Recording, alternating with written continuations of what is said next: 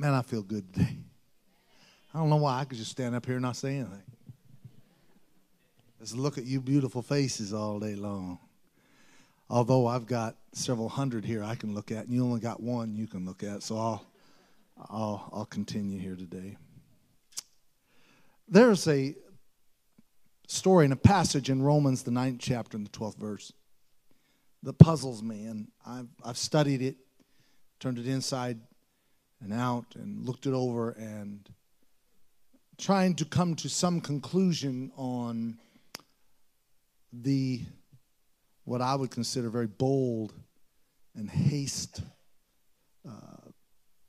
choice of words that come out of this passage. Paul is the writer, and he simply says, it was said unto her, which is Rebekah, said unto her, the elder shall serve the younger. And as it is written, Jacob have I loved, but Esau have I hated. Now, for the longest time, I struggled with this, because Paul is here referring to a story of twin boys that was born of Isaac. The story happened to be about 2,000 years prior to his writings. A thought to ponder for me was, what makes this story so important that Paul would bring it up again 2,000 years later? The more I thought about it, if it's that important, maybe I should find why I should bring it up 4,000 years later. Because what in this story, and what is it that is in this story that is so important? Before I go on, I want to say today that I believe that God has a word for somebody specifically. And please bear with me, because I believe before this day's over, you're going to understand how valuable you are to God's plan. Because if you felt at any time like I have felt, there have been times when I didn't feel like I fit in, or that my presence was necessary and it was trivial or trite. And there are times when I didn't fit the crowd, but I definitely fit with the Spirit.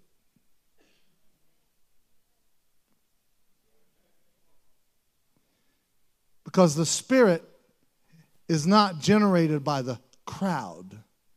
The Spirit comes through the revelation of an individual's perception and revelation that they have of that Spirit, which is Christ Jesus.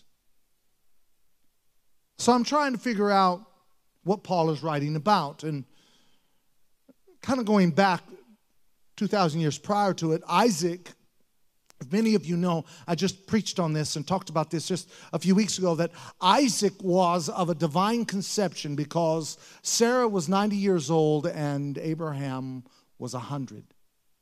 They were past their years, and they tried to have a child but could not have a child until the handmaid gave a child to Abraham. By law, he could do that, but yet they produced an Ishmael, which Ishmael was not the promised child, because you cannot create your own promise.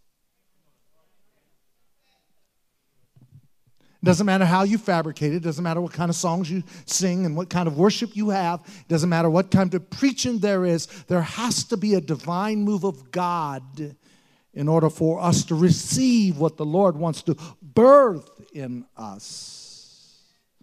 That does not come from man's hands, but only comes from the Spirit of God. So Isaac now is grown, and he has his own wife by the name of Rebekah. But it's interesting, because in Genesis 25:21 it says, and Isaac entreated the Lord for his wife, because she was also barren. It's kind of a theme here. Is that not only has Isaac come from a womb that's barren, but now he's showing us that even his wife is barren, and it has to have, in order for it to produce what God intends for it to produce, there has to be a miracle here. Because if it's something that we can accomplish with our own ability, then we will earn the credit for ourselves. But when God shows up and begins to do a work among us, then He's going to do something that you can't take credit for. Someone asked me not long ago, well, Pastor, why is it that you're not seeing miracles like blind eyes being opened, deaf ears being unstopped, and so on, etc.? And I said, don't miss your point here, because the greatest miracles are not the miracles of the flesh. The greatest miracles is when someone is saved. That's why the Bible doesn't say the angels in heaven rejoice when you receive your eyesight. And it doesn't say when you were lame and you walk again, all the angels in heaven rejoice. No, they say all the angels in heaven rejoice when one sinner comes to Christ and comes unto repentance. She was barren. And so he said that the Lord was entreated of him, meaning God heard his prayer, and Rebekah, his wife, conceived. Just like Isaac, his twin sons would come of a miracle conception. But interesting, now this is where I get in my own head things that I try to ponder and think about. But unlike Isaac, there would be two, not just one, which created a concerning outcome. She was going to have twins. Now it's not just going to land on one child, but this promise looks like it's going to come through two.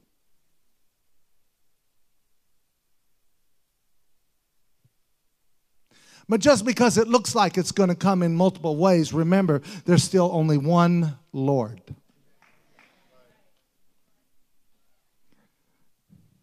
That just because they say they're of Christ does not mean that they are of Christ. Now, stay with me for a moment. I'll come back to that in just a moment, because I want you to remember, everybody say two.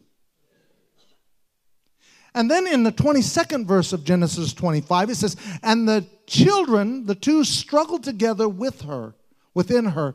And she said, if it be so, why am I thus? And she went to inquire of the Lord. She says, Lord, there are two inside of me, but there's a struggle going on within my womb. And she's asking the question, why? And the Lord then begins to reveal to her in the 23rd verse, and the Lord said unto her, there are two nations that are in your womb, and two manner of people shall be separated from thy bowels.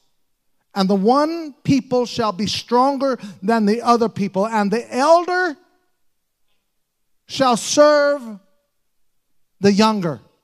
Wait a minute, wait. This don't make sense, because according to the law, it has always been and always should be, the younger shall serve the elder brother. But here, he's saying the older brother is going to have to serve the younger. But the law is clear that the older brother is the one that was to receive the birthright.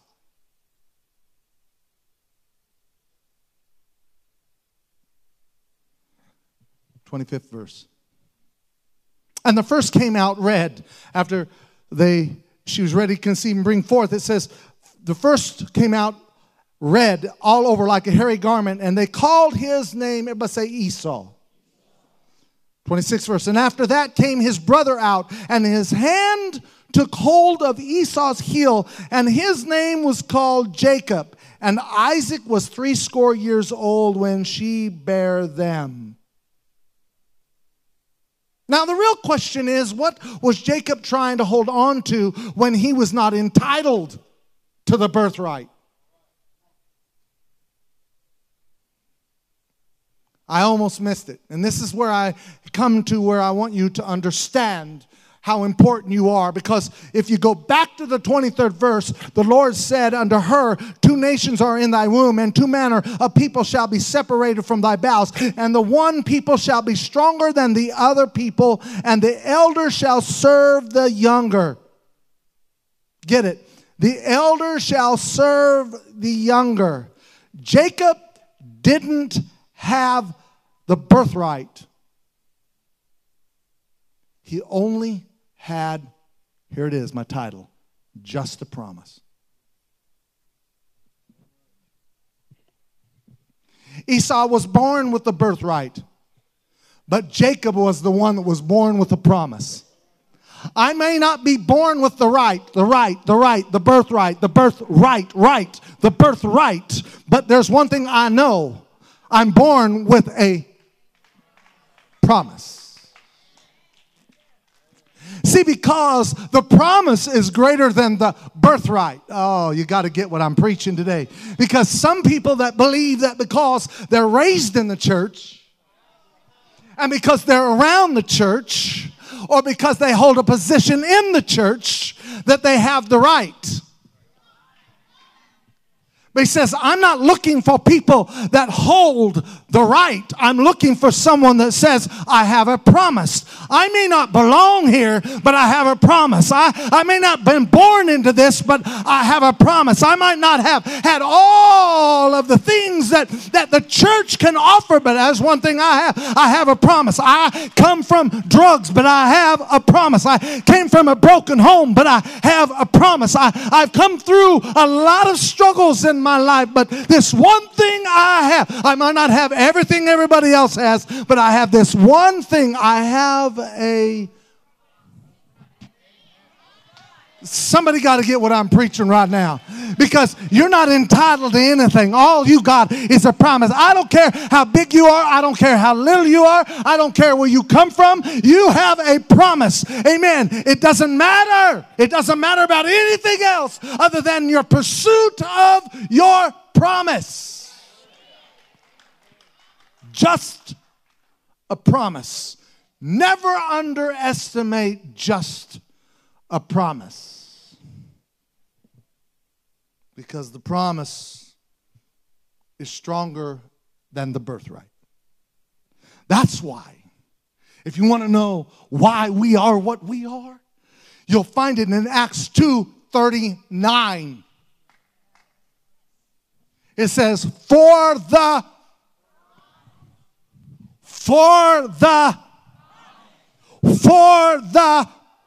is unto you and your children, and to all that are afar off, even as many as the Lord our God shall call. I might not have a right to this, but I have a promise for this. Amen. I didn't just come today so that I can hold on and take control of the things that have been given to me, but I've come to surrender myself to a promise that God wants to give to me.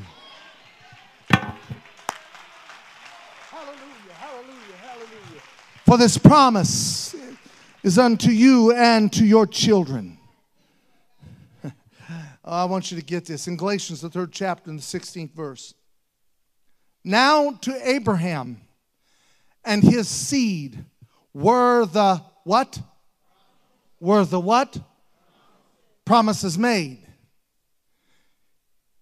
He saith not, and to seeds. In other words, he didn't say seeds, he said seed. Everybody say seed. Everybody say singular. Not many, but of one. And to thy seed, which is Christ. That's the only promise I have. I don't get it from a preacher. I don't get this from mom and dad. I don't get this from a televangelist. I don't give him $1,000 and he says, you plant this seed. Because he didn't say seeds. He said there's only one way. There's only one seed. There's only one salvation. There is only one Savior. There's only one redemptive plan. And that is Jesus Christ is the answer for all humanity. If you want something that's going to last, you better find this Jesus Christ for yourself. And the promise is unto you and to your children, and as many that are far off.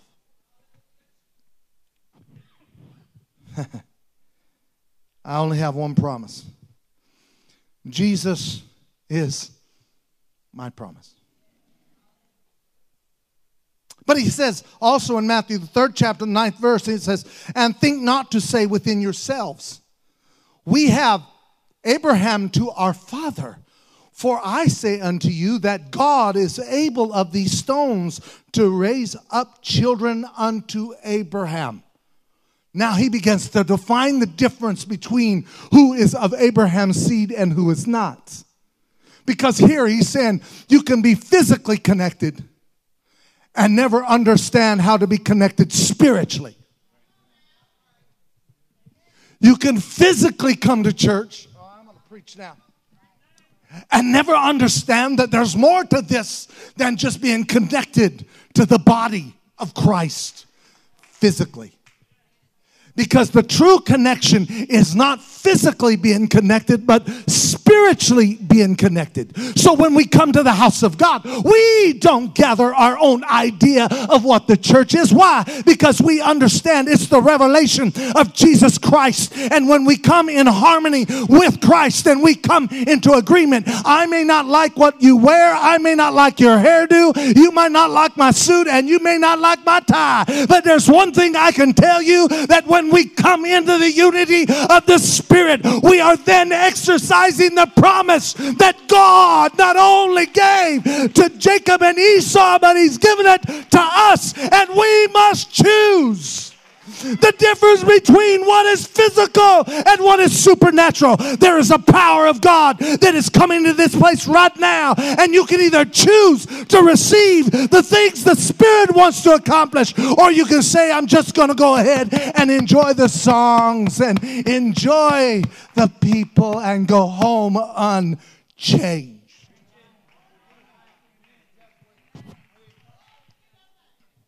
Somebody shout hallelujah. He said, just because you have the DNA of your forefathers doesn't mean that you fit into the spiritual side of God's promise. I was raised in the church, but I got to the age where I realized, you know what? Mom and Dad can't do it for me. And I realized I don't have any privileges outside of anybody else. If I'm going to live for God, I got to live for God on my own. I mean, we need to start teaching our children that. Amen. If they're old enough to talk back and sin, then you need to teach them they're old enough to get down to the altar and pray and repent of their sins. Come on, somebody help me now. Amen. You got to get your kids weaned from you making the decisions all the time.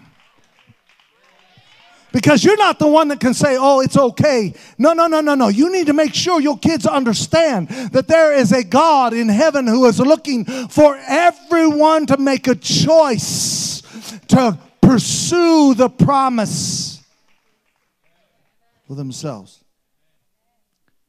I'm talking about kids that are of accountability. They need to know what it's about to go to the altar. Can I talk a little while? Is this all right? Amen. While you're coming to church and husband and wife are getting into it. Your kids are in the back seat seeing it all. You know what your kids need to see when you come to church? Walking down, finding a place of prayer with your family and your kids, saying, I'm going to look for the promise. So your kids understand that the value is that we're going to be human, but at the same time, the value is that I can always go down and seek for that promise and know that God is faithful and just to forgive us our sins and to cleanse us from all unrighteousness. Somebody shout hallelujah. That's how I know if you're listening. Somebody shout hallelujah. Hey, maybe you are listening. But he says, God is able of these stones to raise up children unto Abraham. He's simply saying the stones are worth more than you're privileged because you're of Abraham's seed. Well, I'm privileged. Do you know who I am?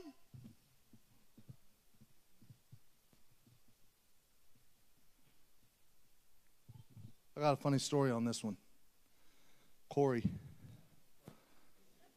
Of course. I used to be the youth president. We'd do camps. We had a snack bar. And that they had candy, they had sodas, they had popcorn. In that little snack bar, they had all kinds of things that any little kid would want. So because I was youth president, Corey walks up, snack bar, looks at all of them. Do you know who I am? Yeah, Corey, we know you're here because you've been here for the last 3 days eating us out a profit. He said, well, my dad's the youth president, and he says I can get anything I want. Guess what? I had to sit my son down and tell him, hey, son, just because your daddy's a youth president doesn't give you privileges.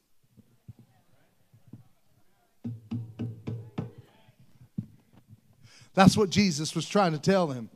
Just because Abraham is your forefathers doesn't mean you're entitled to privileges outside of promise.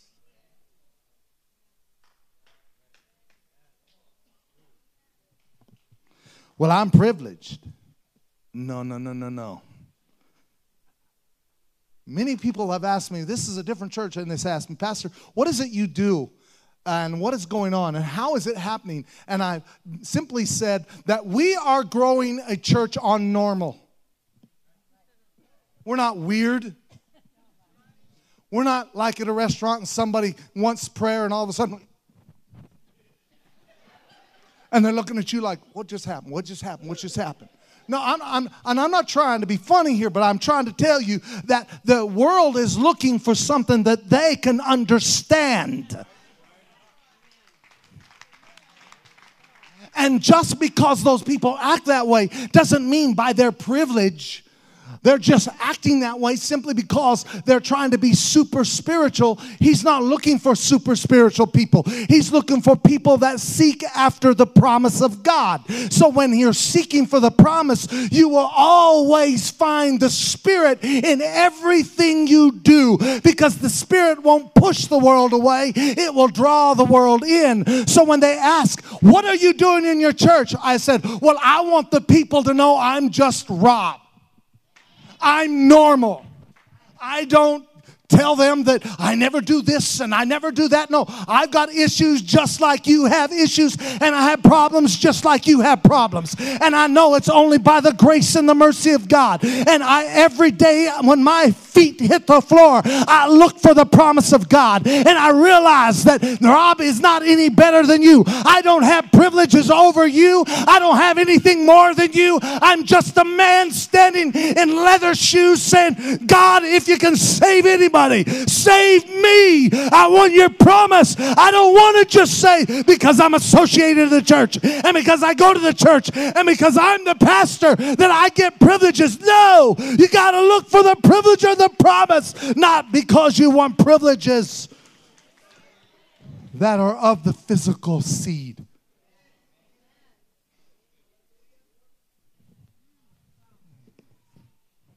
Hallelujah.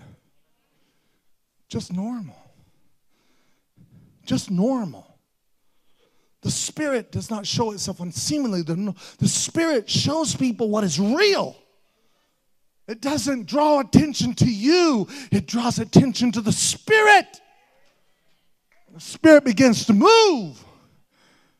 Moves together as the body of Christ in a service, but it also moves in a way that doesn't push people away, but they can see that you're just like they are, other than by the grace of God, you are saved. They're not privileged just because he's saying you're of Abraham's seed. Well, are we not? Yeah, you are, but you're missing the point. Therefore, you're missing the promise.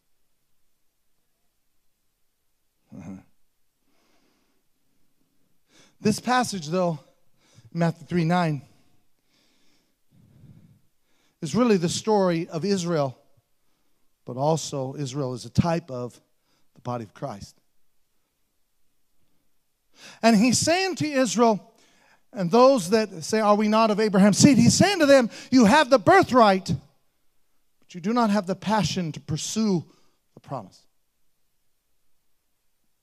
You have the birthright, but you don't have really in your heart the desire to pursue the promise. Simply saying, even to Israel, if you don't want it,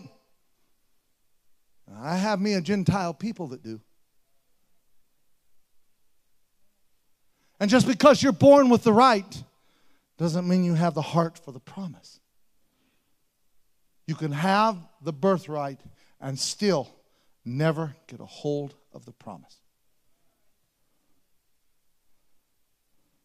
Now, can I talk a little longer? I got to get this out here today. Is that all right? All right. Are you sleepy? Hungry? Ready to go home? Take a nap? Let's go back. Just like Isaac, his twin sons would be of a miracle conception. But as I've said, let me reiterate, but unlike Isaac, there were two, not just one, which created concern and creates a concern of the outcome. There's two things I want to point out, and there was two things. This points out two types of people that are exposed to the promise. Number one, there are those who want the promise and will do anything to pursue the promise. The other is those who are casual and will take for granted the promise.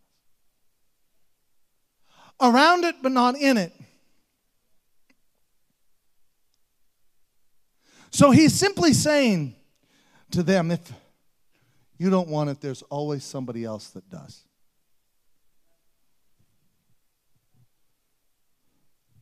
See, because in this story, and this is where I have questions and I need to have answers for it, and that is that Esau, who was the eldest, he was the one that by law should have received the birthright.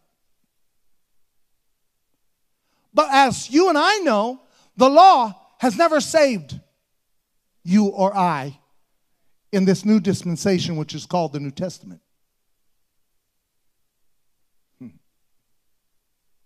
Whereas the difference between Esau, he's willing to sell it.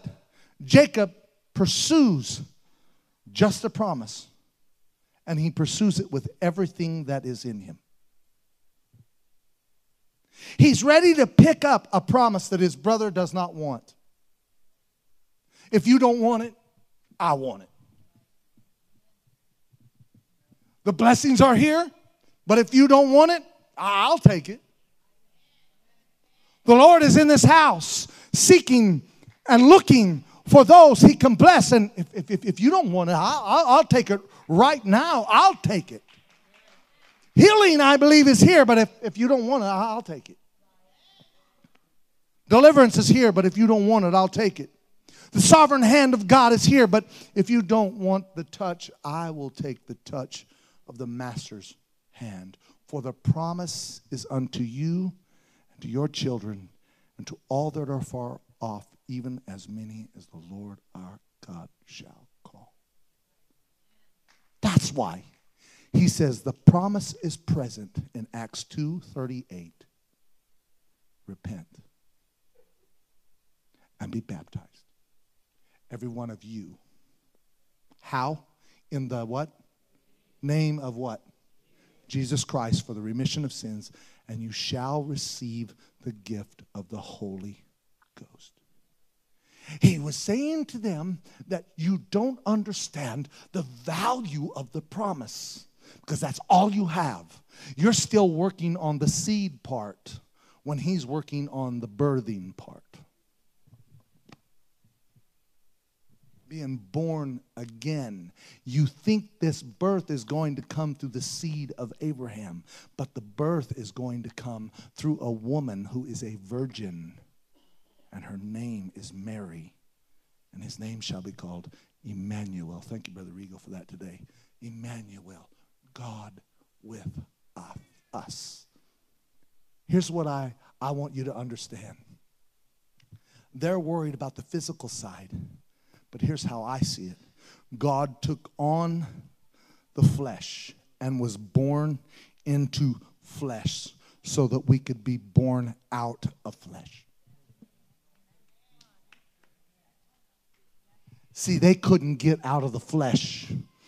They couldn't see anything other than the law. And he says, no, I'm going to step into a body, and my plan and my purpose is going to get you out of your flesh. This is what he is saying. The promise is not birthed through the seed physically, but through the plan of God spiritually. And he says, when you get this, you will understand. You will understand the value of the promise over the value of a birthright.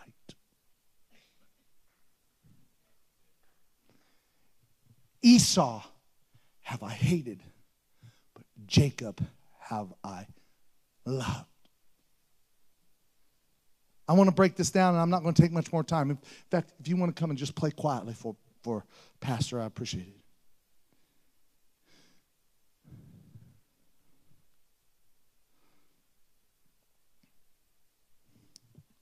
Esau was so wrapped up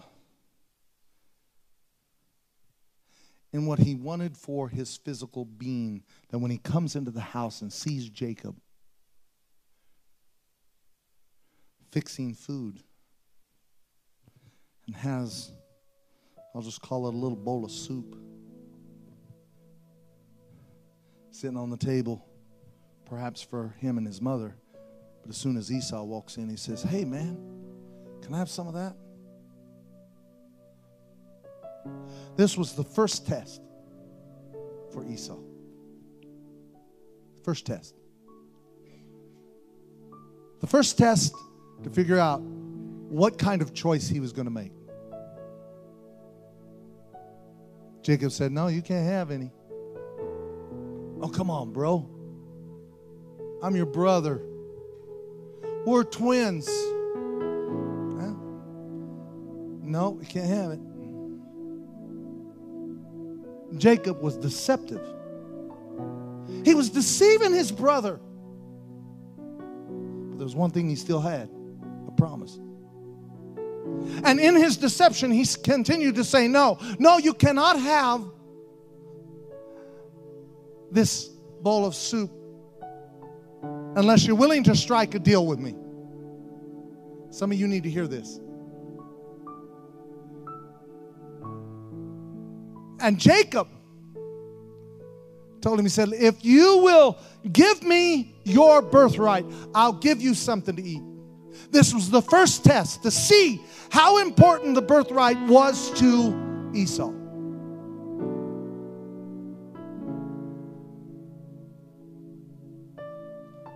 Because reality was the birthright should have come through, the promise should have come through the birthright. But no longer would it come that way. Because Esau was put into a precarious place and having to make a decision. He simply looks at Jacob and says, okay, man, I'm so hungry right now, I'll do anything. I'll just about do anything. And some of you need to hear this because you're just about willing to do anything to get what you want. Come on.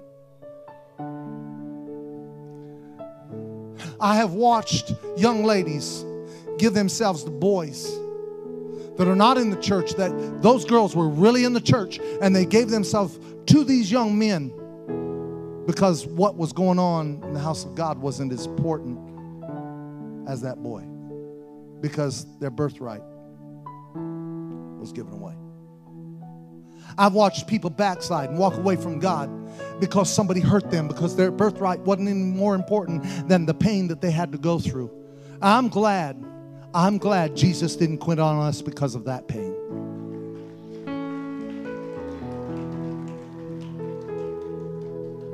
So Esau now is finding himself at the crossroads, having to figure out what he's going to do, and he makes that decision. That fatal decision. That decision he should have never made. He gives Jacob his birthright. And he sits down until his stomach is full.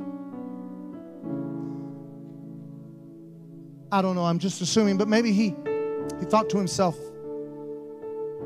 I've made a mistake. I shouldn't have done that. But all the while, Esau is eating that bowl of soup. Jacob is simply standing on a promise. Even though he wasn't right, even though he was deceptive, he had something in his heart that his brother didn't have.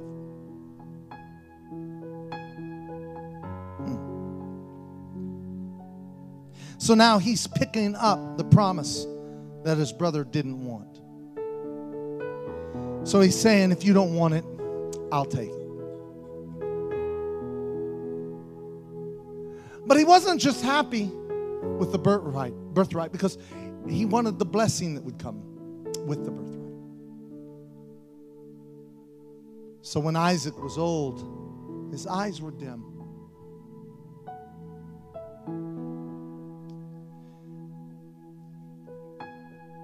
And that's when Esau was in the room, and Isaac said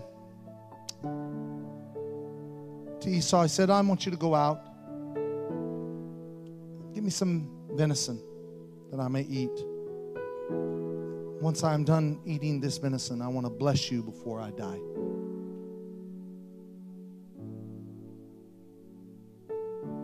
He goes out, Esau does, and that's when Jacob walks into the room. His mother helped him put hair and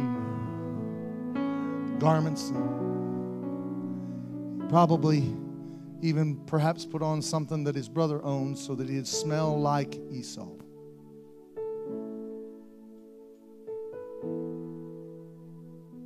He goes in to his father because now he doesn't just want the birthright, he wants the blessing. Everybody say the blessing. While he's in their room with his father alone, his father says, you kind of sound like Jacob. But as he touches him, he says, you feel like and you smell like and everything about you seems to be Esau. So he gave him the blessing even under deception. Now this is where I struggle with all this. How is it then that you can love Jacob and hate Esau? This is where I really struggled because I didn't understand that there was so much more to this than just the human error of Jacob. Something more to this, something deeper than this. There's something bigger than your problems to all of this. So Jacob deceives his father Isaac simply on the basis of all I have is a promise.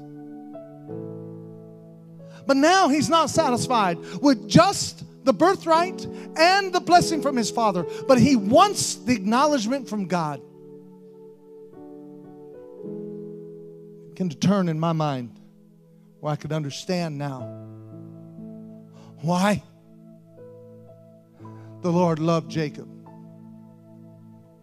Because he would rather put up with a sinner than a casual saint.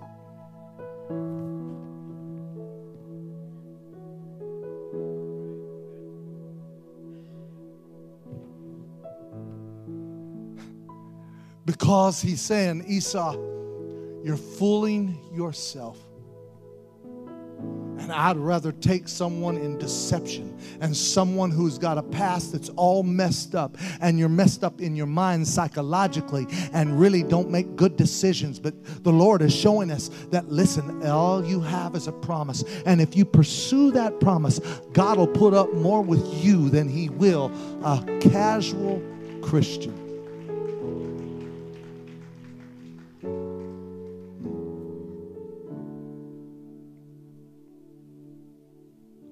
So many of you know the story because I've preached this from different angles, but one night, Jacob's on a journey. He's got the blessing of his father. He's got the birthright. But the one thing he wants something from God that he has not yet received. If you was Jacob and he was here today, he would be the one that would come into this service saying, look, I've done everything wrong you can imagine.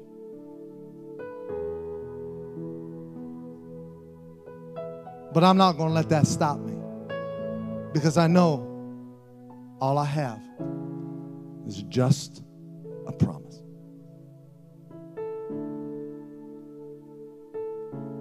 So while Jacob is on his journey,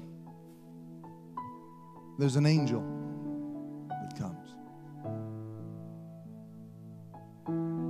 And the words that were exchanged created a confrontation in Jacob. And Jacob took a hold of that angel and began to fight him. The Bible says they fought all night long. All night long. I remember those kind of church services. You remember those, Brother Hawk? When we go sometimes to midnight and you're like, is anybody ready to go home yet? Especially the pastor, because he's the one wanting to turn the lights off. Hasn't anybody gone home yet? But he's fighting this angel with great passion. You can hear the swinging of the fist and the grunts as they're being punched. And you can smell the dust as it would rise from the feet as they hit the ground. And man, they're fighting. You'd hear a crack as the angel would take one across his chin and all of this. And finally, the angel says, man, aren't you getting tired of this? Let me go, for the day breaketh, or the day is coming. He said, no. I'm not going to let you go till you bless me. And that's when the angel said, let me go. I will not let you go. He said, the day breaketh. I will not let you go. I remember the days when we'd tarry for hours and say, God, I'm going to stay here until I feel you and you touch me and I'm blessed, or I get through, or I pray through the circumstances I'm in. And while that angel is fighting Jacob and Jacob's fighting this angel, I will not let you go. And I can hear every once in a while in the confrontation, I can hear Jacob say, all I have is just a promise, just a promise. Whoa, just a promise. Let me go, just a promise, just a promise. That's all I have.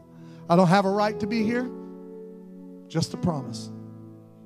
And at that moment, the angel says, let me go. And he said, I will not let you go. And that angel touches the hollow of his thigh. Immediately, he's limping.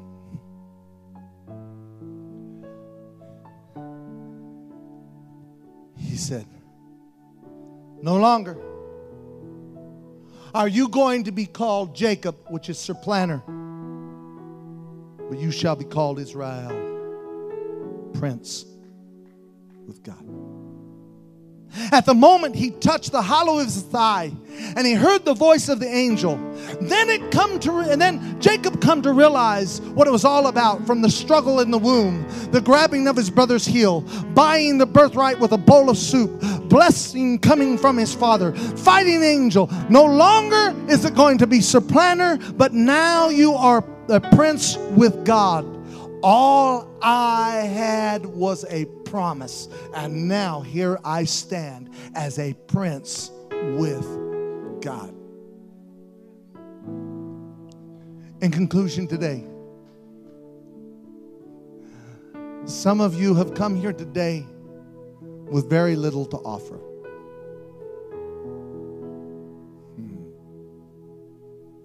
But He's not looking for what you offer.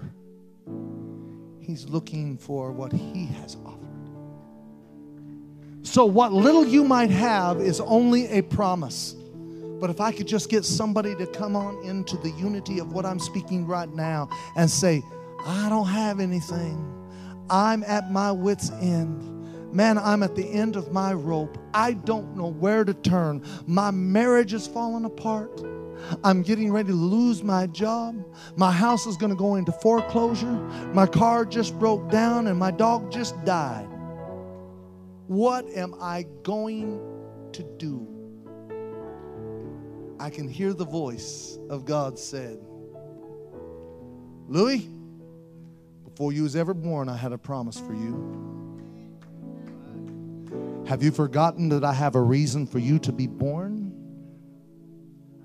And all the while, you have been in pursuit of those things that you know God has promised to you. But I am declaring here today that the promise is standing right in front of you. And how has it been sung in a song? The promise is coming down the dusty road. That promise is Jesus Christ. And it's not the seed of man, but it's by the divine order of God's plan, by a divine conception that was not only given to Isaac and not only given to Abraham, but it's also given to us here today. So that while God stepped into the flesh, He did that so that He could birth us out of the flesh. I just wonder if any of you will really understand your value, that you can be born again. Let's all stand.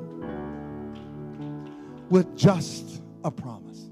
You can be born again with just a promise. Just a promise. Just